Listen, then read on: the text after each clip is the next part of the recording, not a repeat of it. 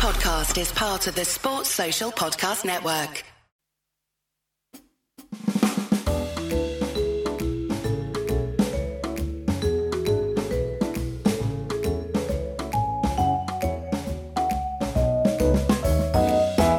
Welcome to another edition of Wagon Wheel on Spotify Green Room, if you're listening there, on the Red Inca podcast, or YouTube, or I don't know, maybe if you're just in my room at the moment, wherever you're listening, wherever you're watching. Welcome. Just a quick shout out to Manscaped. You can get 20% off free worldwide shipping if you want to shave your balls in a safer way. Manscaped is brilliant. I could not be happier with the product. So thank you to them. Thanks to Bodyline T-shirts as well for sending me some T-shirts. And a big thank you to everyone on Patreon. Obviously, this podcast only exists because of the people who support us on Patreon. So you can go to Patreon, Jared Kimber, and you can find your level and whatever tier you want to support us on. You can get access to my writing as well, all sorts of things there, and one-on-one chats and Q&As and all these sorts of things. Plus, the Patreon subscribers get to ask the first question on this chat. And today, that starts with Christopher, who says, could England have decided to have Josh Butler as World Cup, but have Morgan always be on the field and effectively captaining from the side and a different fielder just coming off for a couple of overs at a time? So he's basically wondering if there's a law to stop another player, for, like a 12th man, from captaining in this particular case. It's a good question, Christopher. I think the bigger problem would be that after a certain point, the umpires would just send Owen Morgan off the field. Also, if he was making clear decisions, I think the umpires would probably go over and have a word. Whether there's a clear law on this, there probably is, but I can't think of any off the top of my head. But there have been quite stringent laws on 12th men over the years. Things like in the old days they couldn't, wicket keep without permission. They couldn't field in close-in positions. All these sorts of different things have existed in the cricket laws. So I would assume there's something on captaincy. But off the top of my head, I don't know that one. But excellent question. Ramnath says, when Devon Conway was ignored by IPL teams during the auction this year, Simon Doull criticised IPL franchises preferring average Australian cricketers over first-rate New Zealand cricketers. Do you think there is merit in his argument that the IPL teams have an inherent bias towards picking more Australian cricketers? Yes. I mean, Ramnath, I think everyone at this stage probably believes that one way or another. I mean, I think on a very basic level, there are a lot of coaches who are Australian, and I think that is probably the most obvious reason that Australian players are overvalued. Also, I think that there was a natural thing that the Big Bash was the biggest tournament around quite often when the auction was on. So I think that players who had just played very well in the days or weeks prior quite often got hyped up because of the Big Bash. I think that for generations we have been led to believe that Australian cricketers are just genetically better than non-Australian cricketers, of which we're probably finding out is not quite as true these days. So I think all those biases play a part. I'm not sure that Devon Conway is an automatic, IPL player anyway, although he's obviously a fantastic talent and probably deserves to have a go. I think that the one thing I would say is the New Zealand domestic competition is obviously a lot more limited than the Big Bash. But having said that, I would say that, there are other competitions around the world as good, if not better, than the Big Bash. And there are tons of players getting picked from that. So I do think there is a bias there, and there kind of always has been, as far as I'm aware. Kumar says, I watched your exit interview videos, which are all up on YouTube, or all the teams that have exited at the time I'm recording this anyway. And he's asking about the one about RCB. Was that the home record for RCB is 50%, and apart from Chennai and Hyderabad, have recorded 50% record in away games. How does a team overcome such an obvious disadvantage at the home pitch being a batting paradise and short boundaries? Well, the thing is that if you're stacking your team up in that particular way, and it's a batting paradise, you have to work out what is the best way to make the most of your home conditions. If you know that is the case, and that's always been the thing about Bangalore, that they don't get an advantage from playing at home. But that's how you pick your team. If your wicket is turning sideways and you're picking four seamers, you're not going to get an advantage from home. So they have to work out whether that means they need more batters. I would suggest that over the years they've tried that. That hasn't worked. And I'd say maybe the opposite is true, that they should have been going out there and investing in bowlers who are very good on flat pitches, guys with good slower balls, guys with interchangeable skills, guys who could spin it both ways, whatever that may be. Bangalore haven't done that. They still don't have a very good overseas bowler. And, over the years, that's been a constant problem for them. So if you know what your local conditions do, you have to play to that. And that's something that it's almost, I think the first thing that I do when I get involved with a franchise is look to shore up the local players. But the second thing I do is, okay, what's the pitch going to do? And if it's going to do this, how do we build an attack around this so that we don't, or a strategy around this so we don't lose? I feel like Bangalore's never done that.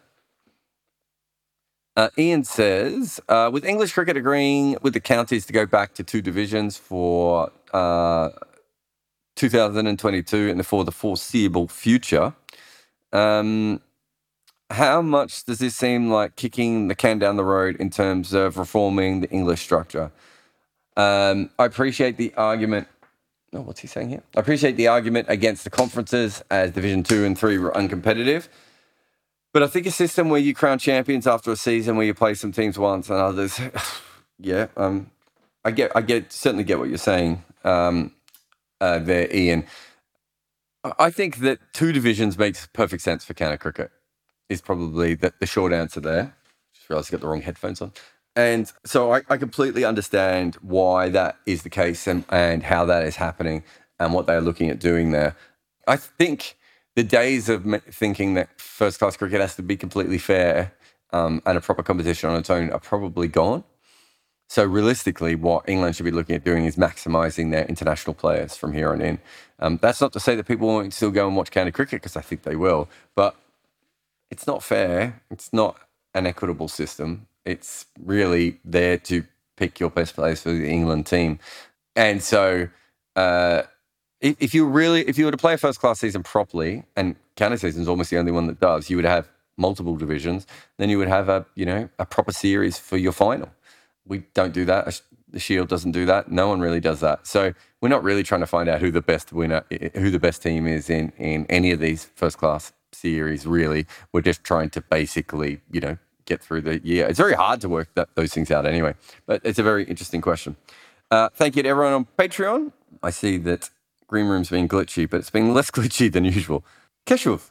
Yeah, so my question is, can cricket have the kind of point system that we have seen in football leagues? Like, there's no final, just the team which ends up on the top of the charts at the end of league stage is crowned as the winner. Can we see that, if not in World Cups, but at least maybe in a World Test Championship? Can we see that in cricket in future? We already had that, and we didn't like it. That was the system before, wasn't it? I mean, we've only had one final for the rest of the history of Test cricket. Whoever's been number one, since we've been talking about teams who've been number one, it's been from the most wins. No one seemed to particularly like that. So I don't think it works. I also don't think it particularly works in a sport where home advantage is so massive.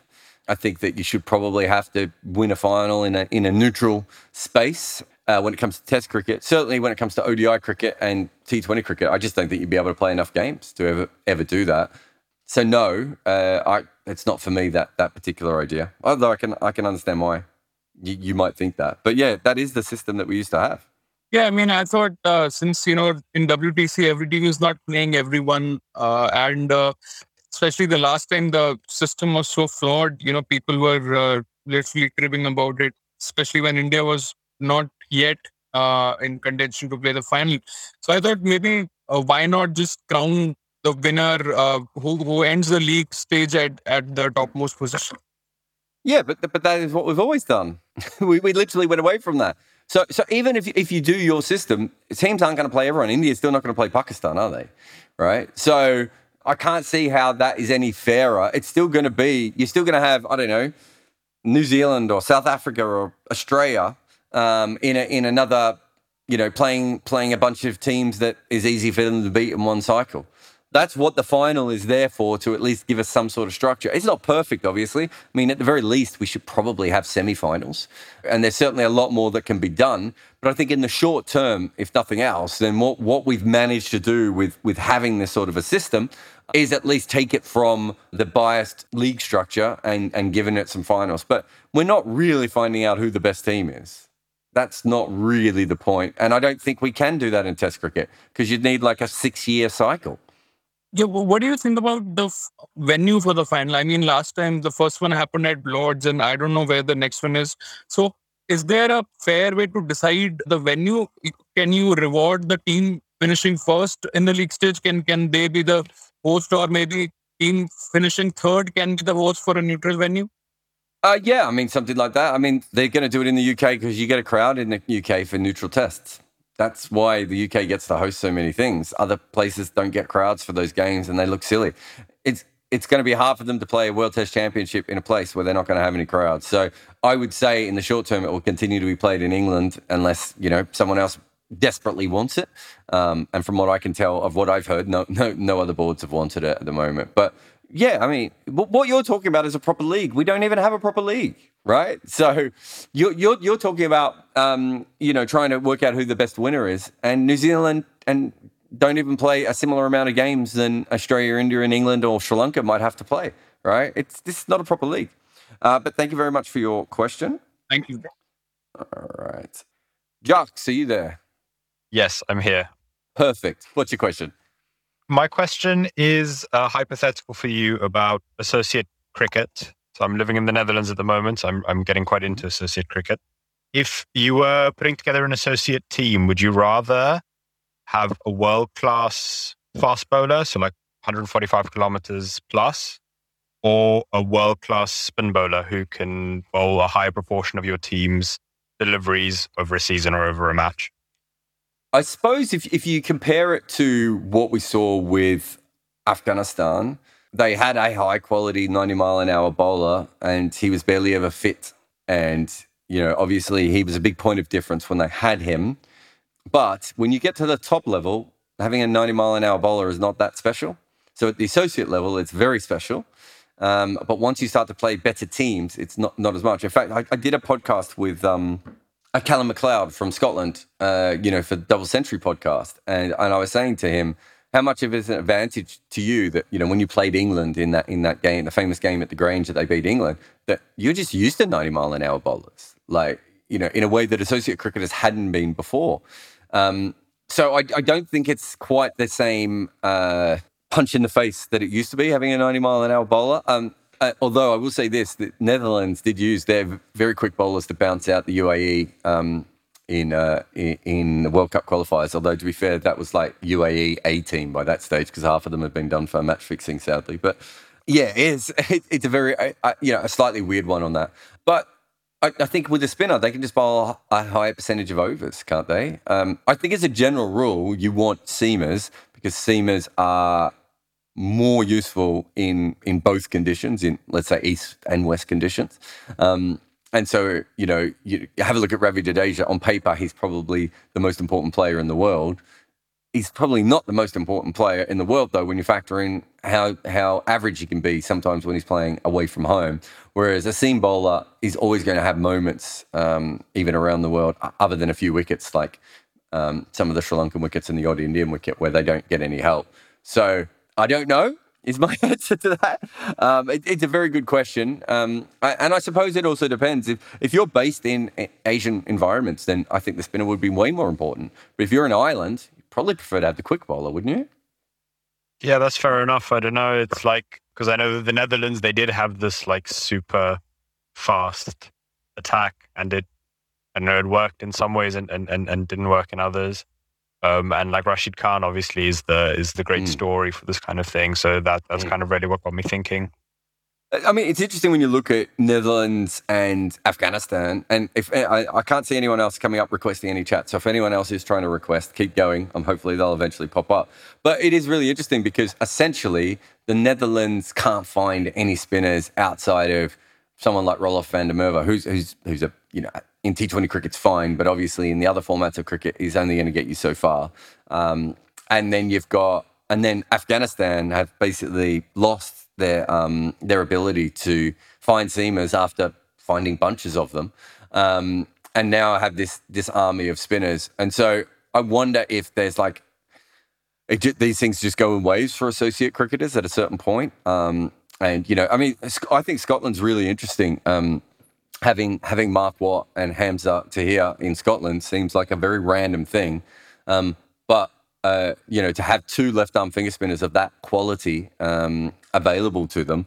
But on the other side of it is how often can Scotland play them both at home? So having them is not, maybe it's a development issue at a certain point where they can only really play them both in the same team when they're traveling, which might be handy for them in the World Cup, but not so much in other tournaments. But a great question, mate. Thank you very much. That's not a problem. Can I ask a follow-up, actually, or a different question? Sure. What's about associate cricket?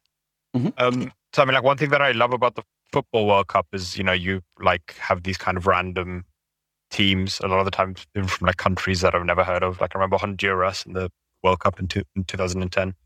And I think that the way, especially the T20 World Cup is structured with this like qualifying tournament and then for a qualifying tournament and then the knockout stages really loses something. And I've always thought that T20 really is the format to open up the game, smaller groups, like kind of worse countries. Like I think the trade-off of what's good for the game versus the drop in quality in some cases is worth it as a trade-off. But I was wondering what you thought about that, like having an expanded World Cup with more teams. Well, it won't be a drop of quality because eventually you will get better teams from doing this. And we know this because this is why Sri Lanka is, a great team. And this is why other teams who've come in late, like Bangladesh and Zimbabwe, have improved so much by coming in and being a major team. Ireland, Afghanistan now as well. They all got their way by essentially going through those major tournaments. That's where they took their big jump. So it might be a short-term drop in quality, but I don't think it will be a long-term drop in quality. Also, the associate teams have never been better than they are. Even 10 years ago, the level of associate cricket was nowhere near the strength that it is right now. I mean, to think that Nepal has a player, or two players in Paras Khadka and Sandeep Lamachane of their talent, and they didn't qualify for the qualifying event. So they didn't qualify for the qualifying event, if that makes sense. So if you're calling what we're about to see now a qualifying event, they didn't even qualify for the event before this because they lost to Singapore, right? Who basically rode about 4 or 5 really good players on the way through. So I think that shows how much the quality of it has changed. Well, I don't care if it's one-day cricket or T20 cricket. As far as I'm concerned, World Cup is for the world. It is not just for the major nations. And cricket is, the reason we don't have as many major nations in cricket is because we didn't invite anyone. And we haven't gone out of our way to do that. Whether it be Ireland in America or Argentina or Denmark, we've lost out on so many quality teams throughout the history of cricket. And there's no reason to. Argentina absolutely love rugby, absolutely love football, and played cricket at a really high level. I would argue at least as high as the level that New Zealand did at the same time.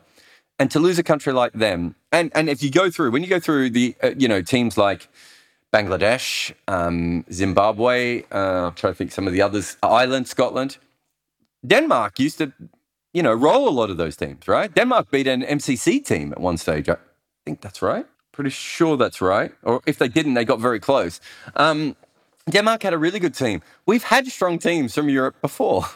We've had strong teams from other places before, and we haven't done anything with them. So if you can use the World Cup to move that forward, to help that, then I say that is definitely something we should be doing within cricket. And it doesn't make any sense to me. Also, it's embarrassing that we are starting a World Cup in Oman with a bunch of teams that aren't box office teams. I wrote this in 2016, and some of the associate teams got really angry. But I think the first ball was like, trying to think who the opening bowler was, but it was a Hong Kong bowler whose name I should remember, opening the bowling to Hamilton Madzakadska from Zimbabwe. And it's like, look, I'm not having a go at those players, but that's not how you open a World Cup. You open a World Cup by, Jasprit Bumrah bowling to, David Warner. Right? You open it with a bang. And there were no crowds in those games because the Indians didn't even know if the tournament had really started yet, right? And now we're playing it in Oman, so it's even going to be further away. Although I've just talked to Paul Radley for another podcast, and he thinks that they will get good crowds in Oman, which would be great. Let's bring them in properly. Let's work out a proper way. If we're worried that they're going to be bad, schedule 2 games a day. So there's always another game for you to be able to watch. So there's always one game with, an associate in it. Maybe there's another game without associate nations in it. There's ways of doing this, and cricket hasn't come up with them yet. And so we end up with this sort of silly system. But thanks so much for your questions, mate. Thanks. All right. I think Bhaskar couldn't get his question up on the voice thing, but he's written it through. He says, my question is regarding leg spinners and their speed. With the growing preference of fast leg spinners, case in point selecting Rahul Chahar over Yuzi Chahal, historically Kumble, Freedy, most successful ODI wicket takers. Rashid Khan is one of the best in T20s. So do you think slower leg spinners will go out of fashion, or do you think they still stand a chance in tests? I think that if you can spin the ball at speed and land it where you need to, I can't remember what the actual speed is, but the ECB did scientific tests on spin, and there is an optimal speed that spinners should bowl, and my memory is that Rashid Khan is very close to it. He might even be slightly above it. And the reason they thought that was the optimal speed is that there's a speed at which you need... I'm trying to explain this scientifically, despite the fact I'm not very scientific, but there is a speed at which the ball needs to spin a distance further than it does when it's seaming or swinging, that you need to be able to go. And if you bowl too fast, it doesn't spin at that speed and it ends up just skidding on. So think, I don't know, maybe someone like Ryan Harris, for instance, or Michael Yardy. Not Ryan Harris, Chris Harris. Ryan Harris did not skid the ball on as a spinner, but Chris Harris. So there is an optimal speed, which is around the Rashid Khan speed. However, Matt Parkinson is tearing people apart, and I think we will continue. And Nathan Lyon is not a quick spinner by any stretch of the imagination. So I would say that there are certainly slow spinners that are still successful. Whether I would assume, if you go back and have a look on YouTube at footage of Clary Grimmett bowl, I think you'll be astounded by how slow he is. Just an incredibly slow bowler. So we have clearly moved on a long way from him. And, I've seen little bits of footage of Aubrey Faulkner. He was a very slow leg spinner as well. I would say that we probably are just naturally getting quicker as we go. Shane Warne, I know he may not have looked like the most athletic person. Shane Warne was incredibly strong, especially through his chest and his shoulders and his arms. Aussie rules football. He had that, I was going to say disability when he was a child, but, injury when he was a child. He got very strong. I think that spinners are probably going to get quicker as time goes on, naturally. And the thing is that we know that there's sort of a natural top-end speed of spin because when Tamal Mills or Anrich Nortje bowl back of the hand wrist spin, which is a slightly slower version of normal wrist spin because it's more like a wrong'un. But when those guys do that, they bowl around 105, 110 kilometers an hour. And there aren't that many people who bowl back of the hand slow ball much quicker than that. So we know that even if you're moving your arm over at 150 k's an hour, when you bowl spin, it's going to come out at about 105, 110. So there's probably a natural limit there unless bowlers get a lot faster. But it's a really interesting question. I think we'll probably see more faster spinners, but I don't think that means that the slower spinners will die out as well. It just means we might see fewer of them going forward. But it's a really, really interesting topic, that one. Thanks for that one, Bhaskar. Sorry that you couldn't come through. There is a joke in cricket that we started protecting our testicles 100 years before we put on helmets. I'm not here to give you a history lesson on the cricket box and its invention, but this is a generally true statement. So that means as cricketers, we are more focused on protecting our downstairs than our head. And yet when so many of us shave our balls, we do it with a crude implement made for trimming a beard. Well, Manscaped are here to make sure, like the cricket box did 100 years ago, that our balls are completely looked after. Manscaped have the Lawnmower 4.0, a stunning device that trims your pubes like a delicate late cut. Well, without the actual cutting, I suppose. And I have used this, so you're going to have to trust me when I say this is a shockingly good piece of kit. And maybe this is for another time, this story, but a man who has injured himself down there and had to go to hospital to get the whole area fixed. I'm glad that there's something that feels a lot safer. Huge thanks to Manscaped for making the Lawnmower 4.0 and also for giving us a discount code. So get 20% off and free worldwide shipping with the code REDINKA at manscaped.com. Come on now, 20% off. Free shipping. Manscaped.com. REDINKA. You get it. Thanks to the ICC regulations, you can no longer use saliva on your balls, but you can use Manscaped. Samanth. Hello, Jared. How you doing? What's your question, mate? I have a simple question. I'm not sure if it's worth the question, but so basically, RCB has been pushing AB de Villiers as a finisher this season, and I get that they need Maxwell to have good runs score runs and good run rate in the middle overs. But for example, in the SRH match, Padikkal backed himself to anchor the innings and finish the innings, but they couldn't trust AB de Villiers to play out few spin overs instead of while Maxwell is batting. Rather, they would prefer a Kohli or Padikkal to anchor through the innings. Why wouldn't do you think they should rather trust AB de Villiers to play a few overs of spin? Rather than trusting on the whole anchoring thing and hoping Kohli and Padikkal would come off at the end, which they haven't been doing really since the last 2 seasons. Yeah, I think your question's a little bit twisted because it's not like they can tell Padikkal and Kohli to go out, right? So what you're kind of saying is, should they send AB de Villiers in sometimes before Maxwell in certain situations? Is that right? Yes, but also they could. They give clear instructions, right? How they want to play. Kohli has spoken so many times about fearless cricket, how he has to be expressive even after. Don't get me started on that. I mean, I've said this before, probably on this very podcast, that so essentially, I don't know why this is, but Australia and India, I'm trying to think if there's anyone else, maybe South Africa, they just seem to tell all their batters to become anchors. The Rishabh Pant one absolutely does my head in. Why you would have a talent like Rishabh Pant and tell him to be an anchor? And we see it all the time. Even someone like Ashton Turner in Australia, it's like, just let him hit the ball for six a lot and run really hard twos. That's what he's really good at. You don't need him to bat at number 3 and average 35 with a strike rate of 130. You can find other people who can average slightly less than that with a similar strike rate. What you can't find is someone who can average 25 coming in at number 5 with a strike rate of 155, which Ashton Turner can do. So that's the first bit, the whole anchor thing, Padikkal and Kohli, who both could certainly be much quicker than anchors if they wanted to be. The second part of this is that AB de Villiers, if he goes in earlier, will chew up balls, right? And I don't mean that in a bad way, but he will knock the ball around because he's not as suited to... he's fine with spinners, but he likes to be in for a little while before he scores with spinners. They have someone in their lineup who would literally attack from the first ball against spinners if he has to. And if anything, it's almost his speciality, although obviously once Maxwell's set, it doesn't really matter what you bowl at him other than very, very fast stuff occasionally, but generally he can smash everything out the park. So what they're doing really is maximizing their batting attack. The problem is that if Padikkal and Kohli are batting so slow, and you could add Bharat to that. I don't think any of them have particularly high strike rates.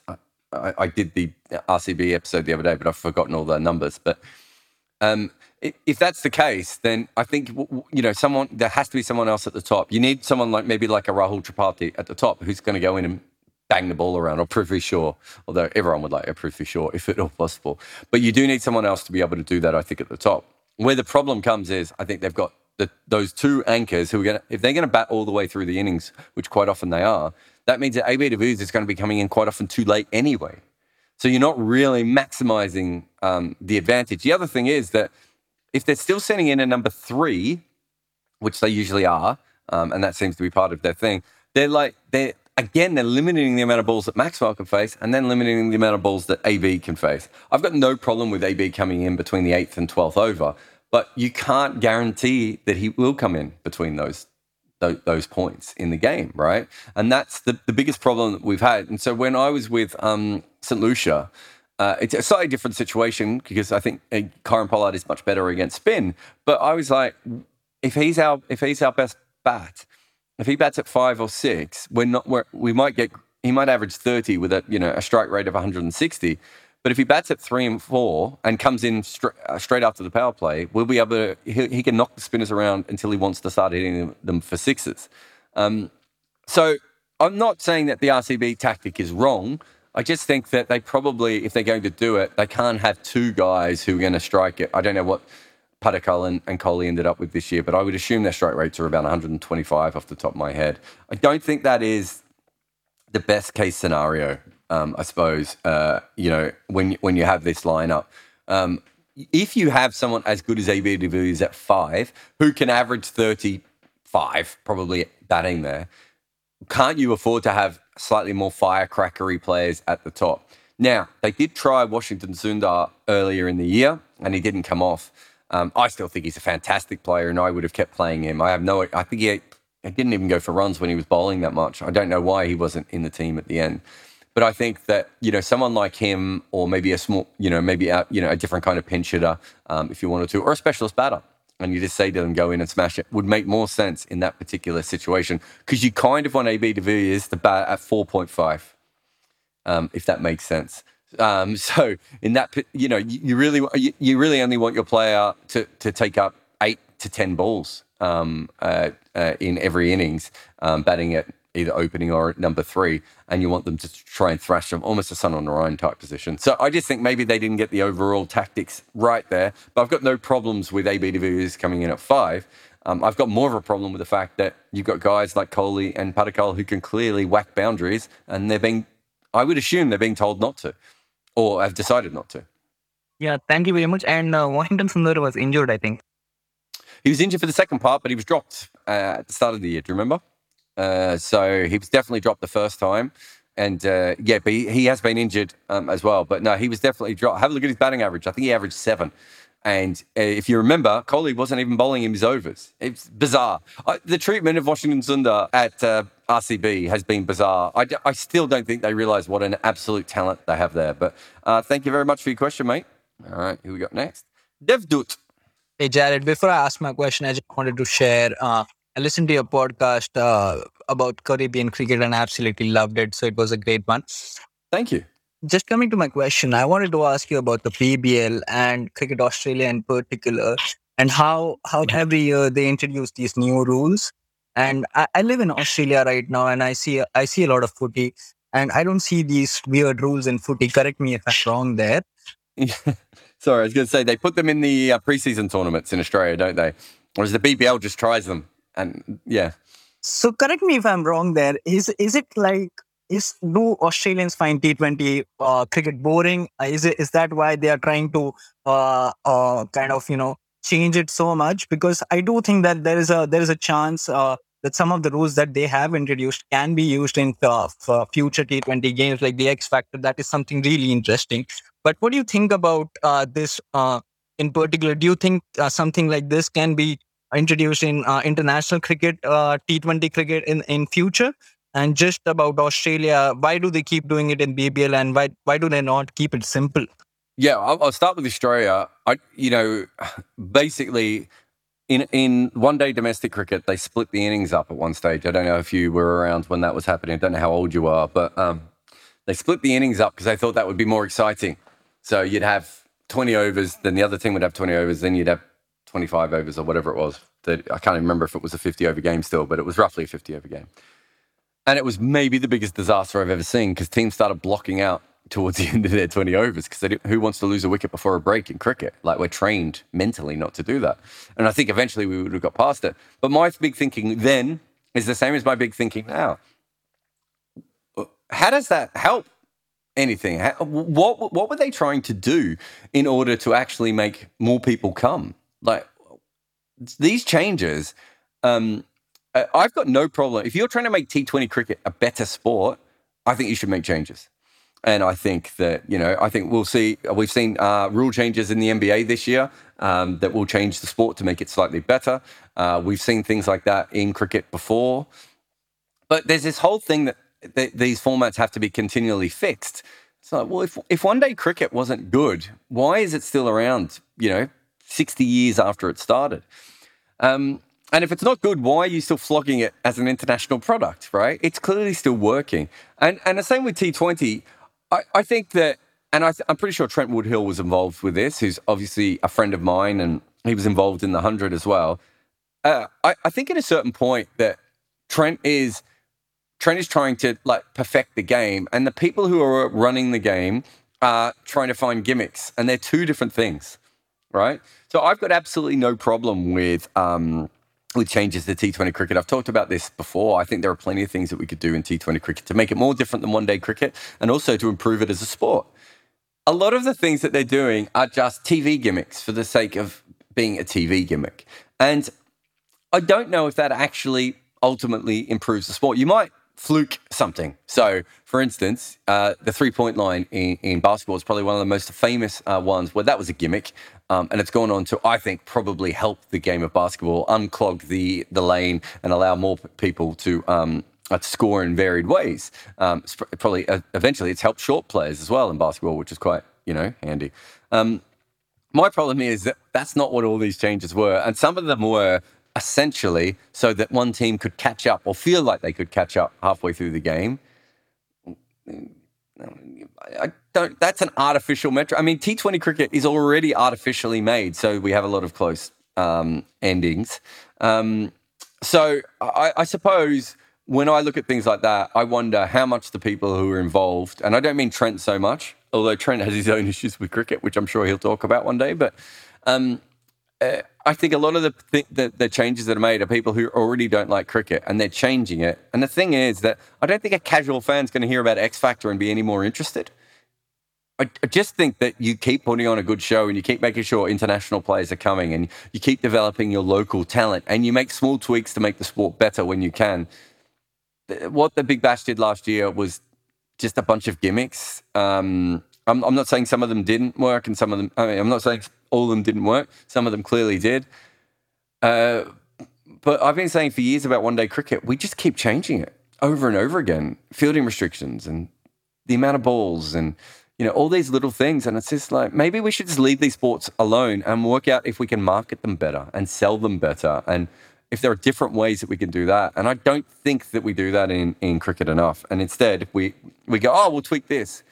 I wrote something when the Big Bash happened. Who are these casual fans who are hearing this in the newspaper and go, now I'm going to watch? Now that they've brought in this really confusing thing with an X in its name, I can't wait to watch. I just don't believe that those things happen.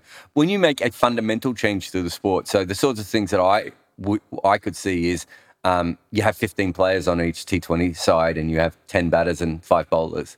That would change the quality of the game and would change how the game fundamentally is played and would take it towards more of an American-style sport rather than a non-American-style sport. That's also quite kind of cool. You know that every time someone is batting and bowling, the best batters are going up against the best bowlers, not facing Moses Enriquez. I hope that helps. Is that what you were looking for? Yes, and just one more thing. As someone who's as some like you who's worked extensively in T20 cricket, what rule changes would you think would make the game better? Like we used to talk about declaring a batsman who is not playing well, or rather a batter who's not playing well. Something on those grounds. Anything that you have thought about for. To be fair, you can do that now. Teams just don't do it because they're terrified. Everyone's thinking about doing it, but they're terrified of it. I think the rule change, the playing condition change that I said, have 15 players. No more of, a minimum of 5 have to bowl and a maximum of 10 have to bat, or 11 have to bat if you want, would be one. Another one could be what you just talked about there. Instead of making batters retire out, what if we just said you can retire not out and you can just come back in later on? Because why they don't do it is, like, let's say you've lost 3 wickets and you've got our opener's still in and he's got a strike rate of 110. You don't want to retire him out and then have a collapse and have no batters left. Whereas if you can bring him back in later, maybe that would be less of a problem. But, you might, if he's tired or if he's just not hitting boundaries anymore, you might want to bring in someone with a bit more power for a couple of overs, or maybe even just for a matchup. Maybe you have your opener out there for the power play and they really, and they smash the ball around for the power play. And then you sub out your 2 openers and you bring in your 2 spin hitters for a while. And then when the seamers come back on, you bring your seam bowlers back on. That makes it a really tactical game. The speed of which that can be done, maybe you can only have 2 subs a game or 3 subs a game or whatever, because the speed of which that can be done will be a problem. But there are many ways to make T20 cricket better. And that was my problem with what the Big Bash did. And it's also my problem with the 100 as well. This is something that I've talked about with Trent Woodhill directly, which is like, why not just in the 100, instead of making 100 balls, just have 10 overs from one end and 10 overs from the other? Why are our fielders running from end to end, tiring themselves out because they're fielding from long on to long on, right? If you've got a great fielder, you want them to spend all of their energy on literally chasing a ball and catching it. And at the moment, they're changing ends. And the 100 didn't even solve that problem. It kept it. It minimized it, but it's still there. So I don't understand these sorts of things. There are actual fixes that we can make that will make this sport good. And if these boards still want cool, we can still give it a cool name, whatever. It's not that hard. Just put X in front of it and they'll be really happy. But yeah, thank you very much for your question. No worries. Thanks, Jared. Cheers. Daya is here. There's no one else lined up, which means probably a bunch of people have asked questions and it hasn't come through. So if anyone else is out there and wants to ask a question, feel free. Daya, you there? Yeah, Jared, can you hear me? Yeah. What's your question, mate? Yeah, just to follow up from Devdutt's question. So you talked about subs being used. So do you see a situation where if subs are allowed, obviously, so you see a pinch hitter like Hardik Pandya who likes pace on the ball, just going out in the power play and hitting it and retiring these overs if he's not out or something like that. Just a follow up question. Yeah. I mean, if we're talking about maximizing how good T20 cricket could be, wouldn't it be great if you could do that? And then the other team has the they just go, okay, well, Hardik said we'll just play all of our spinners. Let's see what he does now. Like that's the great thing about T20 cricket is there's you have to make those decisions. It would force them, but it would also mean that Hardik would be doing what he is best at, right? More often than not. And I think that is where I really want T20 cricket to go towards, which is players who are specialists in those positions doing what's best. I don't want Jai Richardson batting at 7, right? Why would I want to see that, right? Why would I want to see, Chris Jordan batted at 7 this season as well, didn't he? Why would I want to see that when we could have Carlos Brathwaite batting at 7, and we could have who else have we got? Darren Sammy at 8, and who's a really good spin hitter? George Munsey at 9, and you could have all these different players throughout your lineup in that case, and you could just have a couple of substitutions whenever you wanted to use them at a different time, and then you have the best players up against the best players. I think part of the problem with T20 cricket at the moment is we don't have that. Thank you so much. And I wanted to ask, how much do you believe in the bowler theory where captains choose only one type of a bowler? So if leg spinner is playing, they won't choose another leg spinner. Like if Yuvraj Sehwag is in the team for India, Rahul Chahar won't play because he's a leg spinner. So how much do you believe in that? Like if a left arm spinner is bowling, like India have Jadeja, who's going to bowl at the World Cup for them. Why not pick Akshar? Because he is in great form right now. He is picking up wickets. So how much do you believe in that theory of captains trying to go in with just one kind of a bowler who does one job and they won't pick the other, even if it brings variation? Like Chahal bowls slow leg spins and Chahar bowls fast leg spins. So there's a variation there. Yeah, I suppose what they don't want is to go up against a team that has a bunch of left-handers and everyone hits them over deep mid-wicket every ball. Right, so teams have gone matchup mad, I would say, and they don't always look at what their bowlers can do. They sometimes just go, "Wow, this team's got 5 left-handers. We can't bowl a leg spinner." Look, it's always been the case. I find the whole thing bizarre. The minute Pakistan got more than like one left-arm seam bowler, people started going, maybe they've got too many left-arm seam bowlers. I mean, we've seen teams go in with like 4 right-arm seam bowlers before, right? It's bizarre that when it's not a right-arm seam bowler, we think you can only have one of this. But if it is a right-arm seam bowler, you can have 4 or 5 of them. It's a really, really odd way of looking at cricket. I would say with the wrist spinners, it really does depend probably on the matchups against the opposition. We've seen, Afghanistan could go in with Afghanistan could go in with 2 wrist spinners or 4 wrist spinners, 2 leggies and 2 left-arm wrist spinners if they wanted to. And they quite often, on pitches that suit them, they do pick 3 and 4 spinners, don't they? And they do it regularly, and they don't have a problem with that. I think that where it becomes a problem is when the conditions aren't massively in favour of spin, and also it can be a problem at the death, especially if there is someone left at the crease, especially a set batter. That's when it gets really messy for spinners at the death. There's no reason why you can't pick 2 leg spinners. I worked for Melbourne Stars and we had Adam Zampa and Sandeep Lamachani. And I think even when Sandeep went away, I think we picked another local leg spinner for a few games as well. There's no reason why you can't have 2 leg spinners or 3 left arm spinners. The left arm finger spinners that you're talking about, that is, I think, a problem if you go up against a team of left-handers.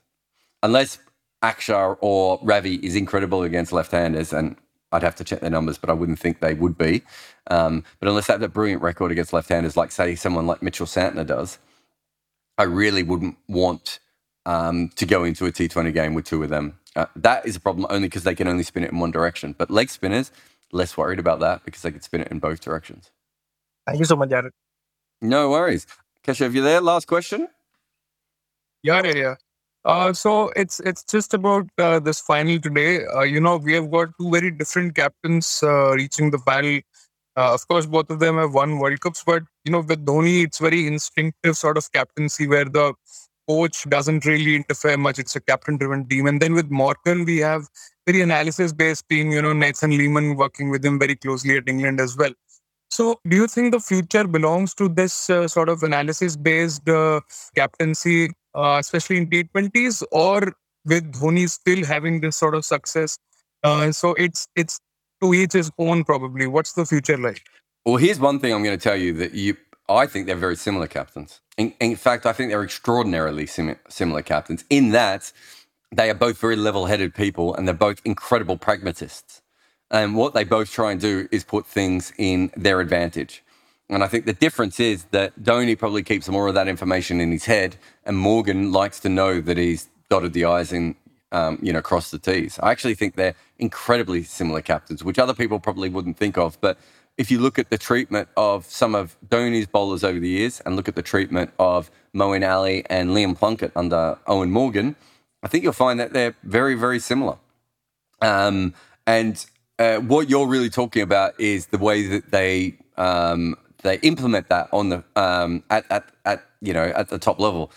You're always going to have people who are going to listen to more analysis and other people who pick it up naturally. I mean, Dhoni doesn't have to do what Eoin Morgan does because Dhoni's a different person, and also Dhoni picks up a lot of that stuff naturally, right? It's he has an eye that allows him to pick up those sorts of things and build relationships with bowlers, and he finds jobs for bowlers with teams. Eoin Morgan does the same thing. The difference is that Eoin Morgan talks to coaches and analysts more.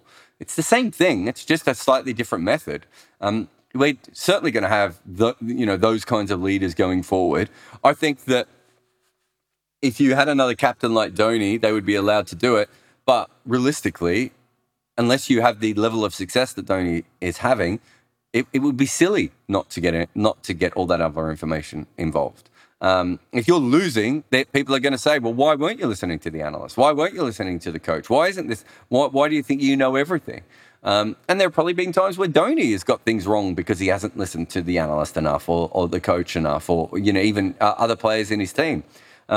So I really don't think they're that much different as captains. I think they have slightly different work methods to get to the similar results.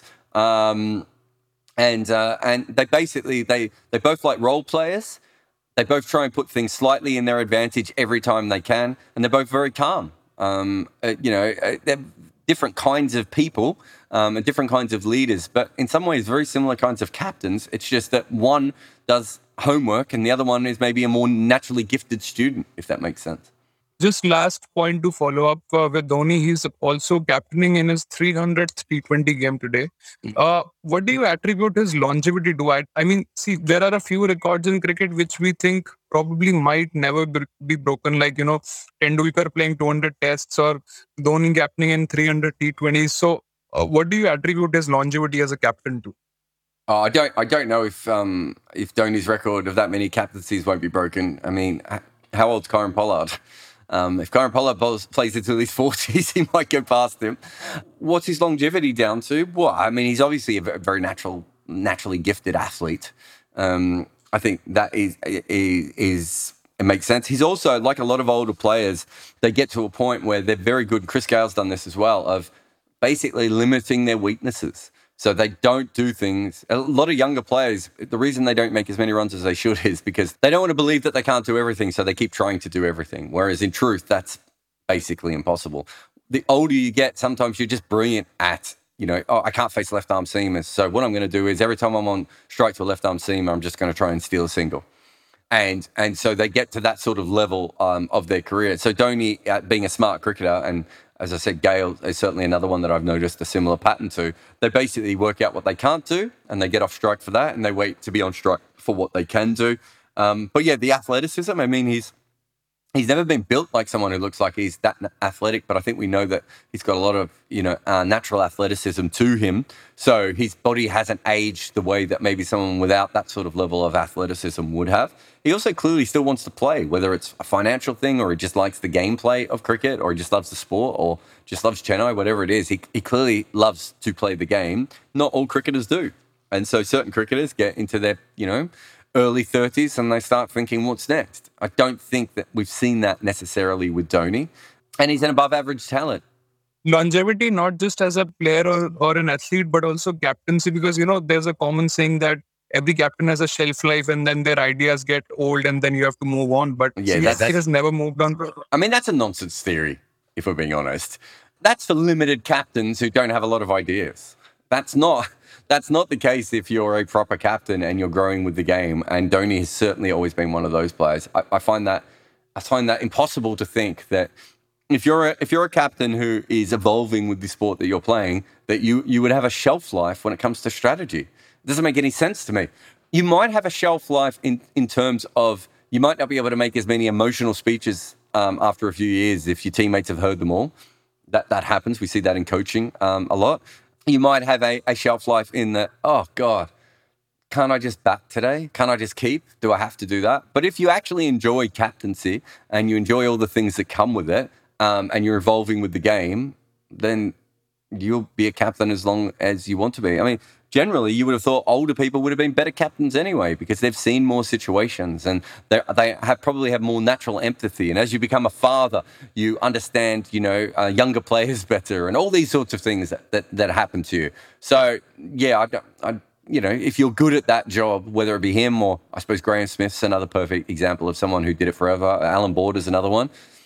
At a certain point to them, captaincy is no different than playing cricket, right? It's the players who see it as an extra chore or see it as hard work that probably want to give it up. And that makes sense as well. I can certainly see that. So, no, I don't see that as something. I mean, that's nothing there is to say that MS Dhoni is not remarkable in his own way, because I think he's certainly, he's obviously phenomenally talented batter, bowler, and bowler, well, occasional bowler, but batter, wicketkeeper, and captain. And, above average talents, of which he's been a way above average talent, in all of those metrics, really. Why would he want to give them up while he's doing them well? Unless he's just not enjoying it, I mean, Brendan McCullum, I think, gave up the gloves, partly because I don't think he enjoyed wicket-keeping as much as he did batting, and also thought he could get more out of his batting by not wicket-keeping anymore. So you could see a similar situation where McCullum might be like, where Dhoni might go, do you know what? The last couple of years, I don't want to focus on wicket keeping or captaincy. I just want to bat and do one of the others, which is very possible. But thank you so much to everyone who sent your questions in on Patreon. Remember, you can support us on Patreon by going to Patreon Jared Kimber, and there's all the different tiers there. Thank you very much to Manscaped. If you would like to shave your testicles in a safer way, Manscaped is the place for you. Put the code REDINKER in and get 20% off and free worldwide shipping. Thanks to Bodyline T-shirts, and thank you to everyone who turned up in the Spotify Green Room. Got a couple of good podcasts coming up for the World Cup and a bunch of videos if you're going to YouTube. So stay tuned, as they say. Thanks for listening.